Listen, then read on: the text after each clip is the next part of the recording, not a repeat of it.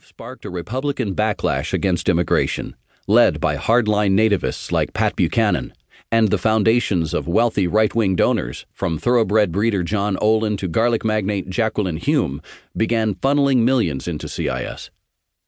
Although May died in 2005, her foundation, Colcom, has donated more than $76 million to block immigration reform in Congress. CIS provided the ammunition for that fight. From a nondescript office building on K Street, its researchers churn out study after study laying out the perils of immigration. Most follow a predictable pattern. They twist the numbers to show immigrants pushing Western civilization to the brink of disaster. One 2008 report blames immigrants for America's burgeoning street gang problem. Another, published 2 years later, argues that immigrants are using up the water in the American Southwest, making them the true threat to the environment. Yet another study, published in 2015, asserts that a whopping 51% of immigrant households are leeching off welfare, even though undocumented immigrants have been banned from receiving welfare since 1996. CIS's research methodology is so flimsy that even hardcore conservative organizations have condemned it.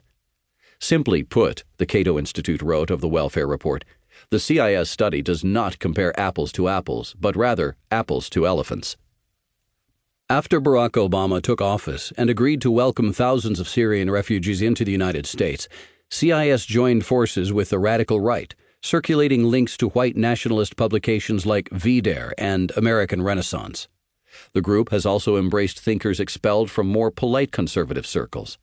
Last year, CIS began publishing the works of Jason Richwine, a right-wing analyst who was forced to resign from the Heritage Foundation after it discovered that in his PhD dissertation he had advocated banning Hispanic immigrants because their IQs were lower than those of whites. Even conservatives were appalled. Now CIS is falling down the same alt-right pit that Tanton for years has denied courting, the conservative news site Red State observed. CIS, it seemed, had become too radical even for the mainstream GOP. Trump, however, has made CIS respectable. He legitimized them in a very big way, says Mark Potok, a senior fellow at the Southern Poverty Law Center. Thanks to Trump, the group is now routinely and respectfully cited by mainstream news outlets as a conservative think tank, with no mention of the kind of alternative facts it promotes about immigration. When the president's advisors go on television to argue that Trump drew the largest inauguration crowd in history, or to justify new travel restrictions based on a non-existent terrorist attack in Kentucky, it's easy to dismiss such claims as ridiculous. But when anti-immigration screeds cooked up by CIS are presented as serious research reports, the lies are harder to spot and play a far greater role in shaping public policy.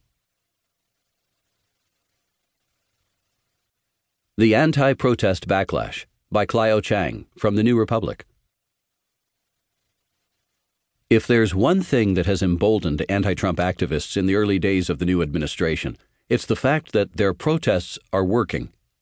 The day after the inauguration, 4 million women and men took to the streets of Washington and a host of other cities in what proved to be the largest demonstration in U.S. history. The day after Trump signed his Muslim ban, protesters flocked to airports across the country. And they did so again the next day, and the day after that. To date, nearly every one of Trump's major decisions has been greeted by loud and sustained resistance.